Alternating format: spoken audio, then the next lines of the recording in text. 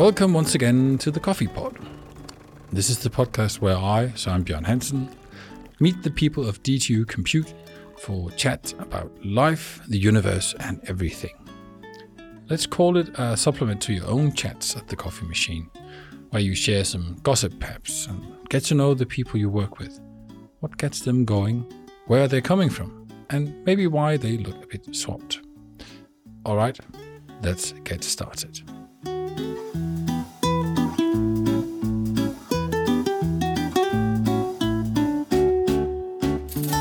Hi Jan. Hi Søren. Welcome to the Coffee Pod. Now, some might say you need no further introduction, but let's try anyway.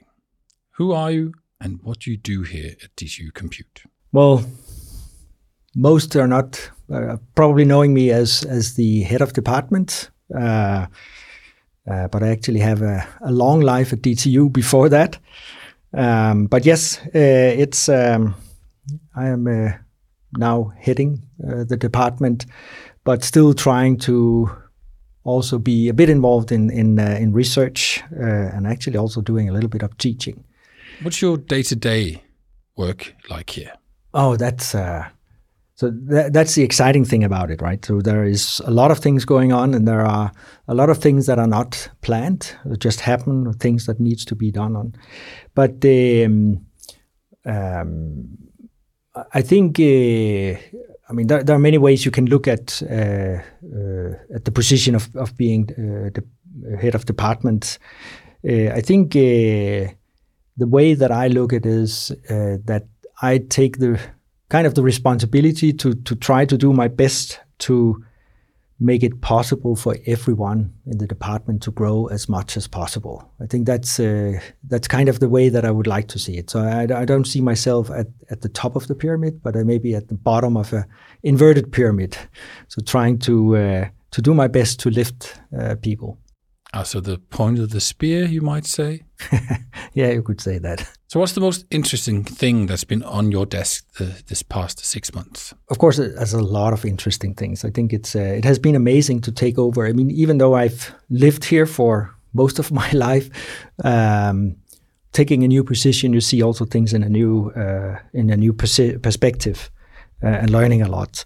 But I think clearly the most interesting thing has, of course, been the research evaluation that we just finished. It's most may know, but maybe not all, that it's actually a very, very long process that requires a lot of work for a lot of people. As you may know, we are up for research evaluation every 5 to 6 years. And that's of course something that keep us alert to some extent. And I remember now I've been in the position for a little more than a year. So November last year I stepped in as head of department. And at that point I also learned that, oh, by the way, next year you are up for evaluation. And the first day it's a lot of work on this, or maybe I should spend my time getting into the position and trying to figure out how I want to manage things and so on. But actually, it was a really nice opportunity because I kind of was forced into thinking about the whole department and learning about all the different sections and units that we have, which is, and you could say, didn't I know all of that beforehand? No, I did. Of course, I knew a lot, but not all of it. So it has been. It's a very long process with a lot of gathering of information, a lot of discussions of the things. But I think it's of course something that puts you under pressure because there is high expectations for a department like ours to come out well. In all aspects, and we are good, and it's an amazing department. I'm extremely happy to have this role as heading this department. But yes, there is a lot of work for a lot of people in gathering it. It's also a really nice opportunity for all the sections to start asking the questions about, so what is it we are doing and why are we doing it? Where are we heading? What is our potentials and so on? It's something that in the daily busy life we often don't have enough time to sit down and think about. So I think the process is really good, and I think it's important for the whole department that we have these.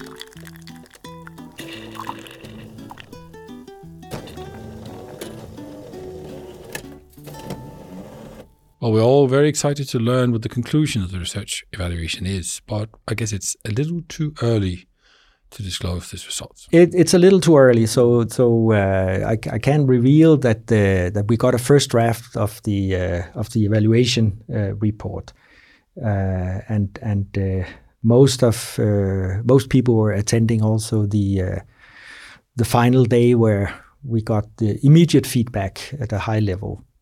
Which I think, and I can say that, so we are coming out very well. But it has also been a good process. Also, the days with the panel, they asked a lot of questions and they wrote down a lot of things. So we have a lot of good material to work with. And I think, from my perspective, this is important.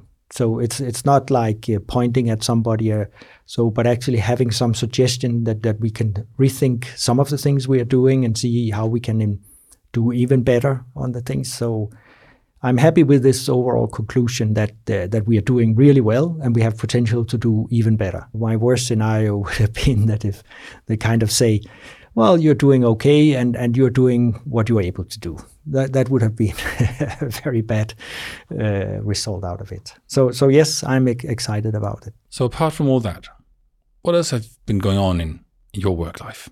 I don't think it's any secret that it came as a big surprise for me that shortly after taking over the position, it was announced that we had this huge cut down, which was it's kind of like the thing that anyone in a position like mine would think that hopefully I will not get into something like this. So that was a head-on start on the things. That took a lot of effort, but at the end, I am pretty happy with the process we did, and we did it in a good way, and also that we sort of managed to convince top management that we should have a fair treatment. Again, what apart from all the bureaucracy, etc., what drives you at DTU Compute? Yeah, so I think there's a lot of things that are driving me. I think I'm really, really at the moment and have been for quite some time possible how we can get a better balance internally, and I think this also came out in the presentation from the chairman of the panel that there are this imbalance between education, the teaching we are doing, and the research. And I think we are a big department. We have a lot of duties, a lot of teaching, a lot of possibilities, a lot of ambitions, and then everybody actually wants to use us to solve their problems. So it's to some extent a positive thing, but if it's too overwhelming, then it's a challenge. So I'm really very focused at the moment on trying to figure out how can we get to a position where we would have a better balance. And I think it's if we have to fulfill some of those potentials that the panel is seeing in us, we have to get to a position where we have more time, more space for doing deep thinking and understanding and figuring out what we want to do. In a daily life where you are way too busy and is always behind, that is not a healthy situation. And I actually think we are in a situation now that is not sustainable. So that occupies a lot. You told me beforehand that something you've been thinking about is perhaps best described as our self-conscience. about how we work at the department? So that is.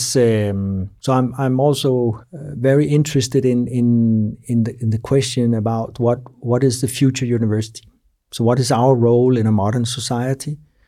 I think we are not discussing that enough.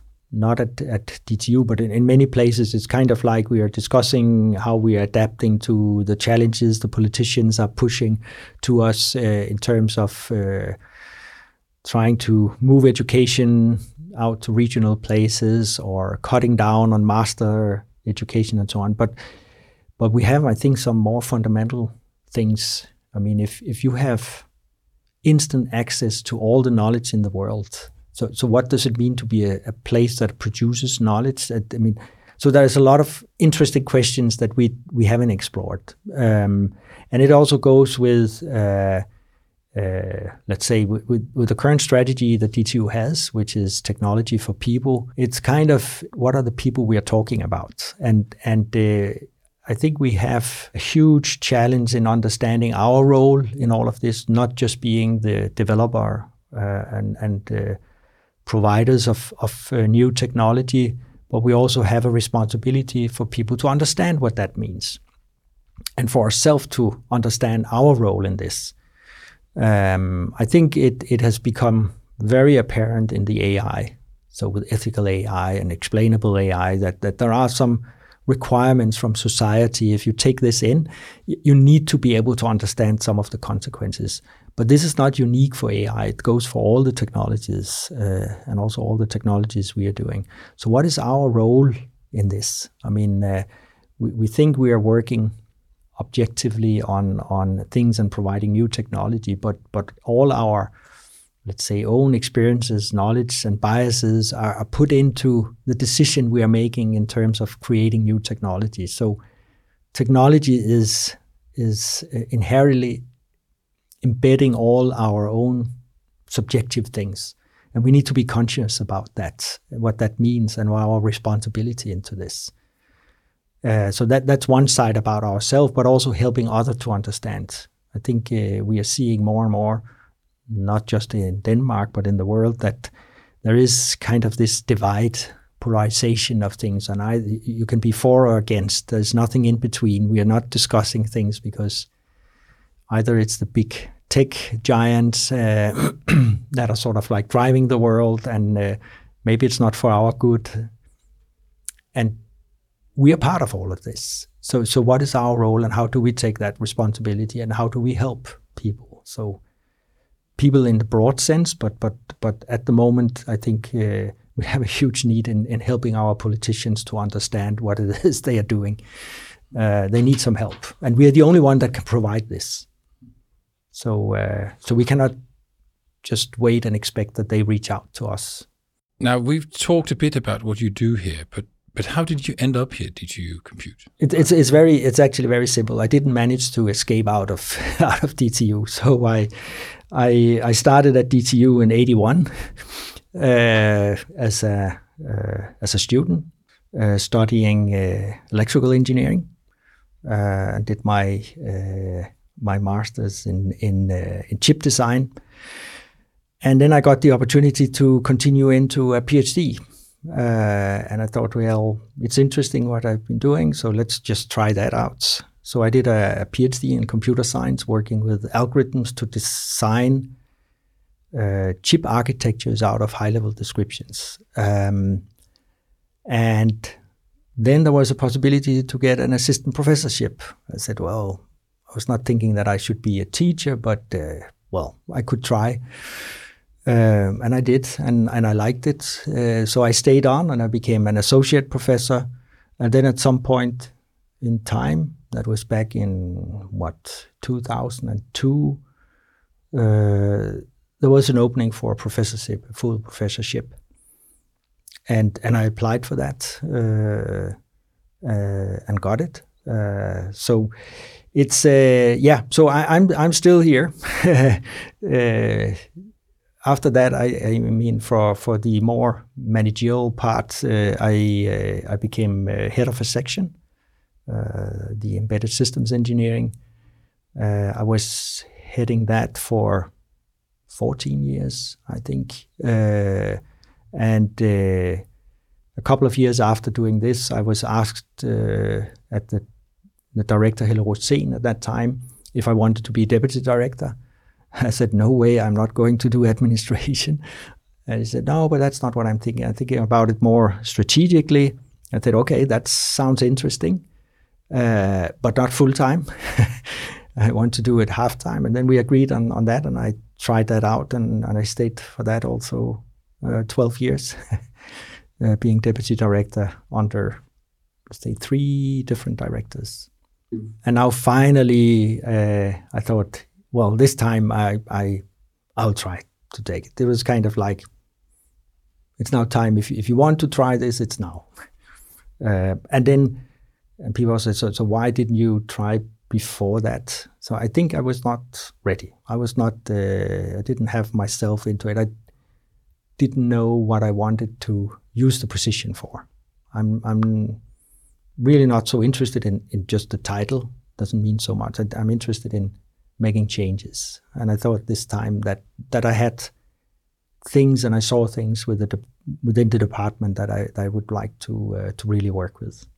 Well, it must also mean that you kind of like it here then, when you keep on staying. Yes, or you could say I've never tried anything else, so how should I know different? Yes, I do like it. So I've from let's say some fellow students from way back when they asked me, so why are you still at DTU? You could get a much higher salary in industry. Why are you doing this? I'm just trying to. So the way I try to explain is to say, well, you are doing what you are. You're doing one thing several places. I'm doing several things one place. So I like this freedom to move around, freedom to change subjects and so on. So I came out doing research in chip design, architectures and so on. But I have over the years moved into the crossings between computer science and biotechnology. So trying to apply all our methods and tools for doing chip design to actually design small scale laboratories. So it is called lab on chip, and further on into having a view on considering living cells as being a medium for doing programming. Super exciting things in these cross areas. And I believe that if we look at broadly at DTU, I mean, our competences in what we can do is really getting into this cross-disciplinary field. We are doing it in many of the application domains that we are working with, also with other departments that we are helping them understanding things and so on. But there is so much more we can do. So this is really exciting, looking into this interdisciplinary stuff. This is, in my view, where really new breakthroughs happens. But it's also a challenge because you have to move out of your own comfort zone. And I think our tradition is, and the way we are measured is sort of like you stick to what you're doing and you just keep on digging and becoming very, very deep and very narrow into it. So being an expert, and that's perfect. This is fine, but we also need some of those that can actually bridge between things and see new possibilities. So this balance is also about a balance. So I think a lot of what's going on is trying to find the right balance between different things that, let's say, explore our full potential.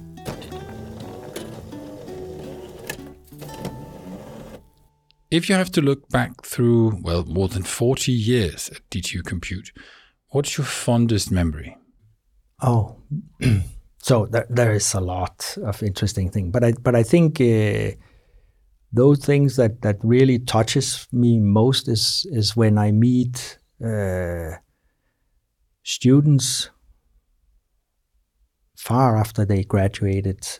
Maybe I've had them in a master project or bachelor project, or just in a course, and they come up and say that I was part of making a difference from them. So this feeling about making a difference and helping young people to grow, that's is amazing. So these are the really very good memories of things that have happened. Well, so I think we've established that you are pretty invested in your job. You're here a lot. But what do you do when you aren't here at DTU working? So if you ask my wife, she would say, you keep working. So I'm married to Pernille West, and we have 2 kids. Joel, who is 24, he is actually doing his master's in computer science and engineering. So that's a fun thing to also get some perspectives the other way around. And then my daughter Flora, who is 21, she is now in February studying to become a nurse. So my wife is working as an interior stylist. So she has her own company. So we are both very good in working day and night. But this is it works out nicely, I would say. So we also take time to traveling and also doing, let's say, a lot of exercises and so on. I do some running, but only, for keeping fit myself. And I'm also swimming all year round in the ocean, what you in Danish call vinterbader. So you're one of those crazy people who jump into the sea even though it's icy cold. Yes. But when it's like 1 degree, you don't swim. You try to stay alive, and then as long as possible, and then you get up. The really nice feeling comes when you get up afterwards. So while you're in, it hurts like hell. But yeah, it's nice. You told me beforehand that when you are not working or exercising, you sometimes enjoy reading. Tell me a little about what you read when it's finally time to put your feet up. Yeah. So I read a lot of different things. I like reading books about thinking about the world, thinking about why we are here. So books like What is Life? Some more philosophical, again with natural sciences as a background. Some more philosophical book, but also, I'm just generally very, very curious on a lot of topics and want to understand and connect things. So I've recently read an interesting book. It's called Can Fish Count? So it's actually looking into whether, let's say, the core element of math is part of our brain or it's something we have invented. And it turns out that there are structures in the brain that is kind of structured for understanding numerosity. So and that is something you can recall in animals and even in fish, that being able to learn to see difference between a lot and a little and so on. So I just get curious in many different ways, and I also like science fiction, both in books and movies, to also as a way to try to imagine different futures, and I have been actually quite curious on how we as engineers can use methods from that to try to be more imaginative. So we are very good at finding structures and putting things in boxes and so on. But before we can do this, there is a process of imagining things, and I think that's a very important skill as a researcher, and something that we probably all know, but we are not really appreciating it. We are appreciating the other thing where you're critical and you try to get to the point and so on. But there is another point where you have to be more crazy than what you would like to be as a scientist. We are nearing the end of our chat. I have one final question though. When you are at the coffee machine, the vending machine, which button do you push? So, first of all, I I try to avoid the vending machine. So I used to be sitting at the floor where we have the real Italian coffee machine. So now in 324, there is a semi-real Italian coffee machine, and that's the one that I select from. Black? Black, yes. All right. Well, Jan Madsen, thank you very much for speaking with me. You're welcome. For the next episode, I'm hoping for a very special guest, so keep a lookout for the next episode, which should be out hopefully just in time for the Christmas holiday break. Until next time, goodbye.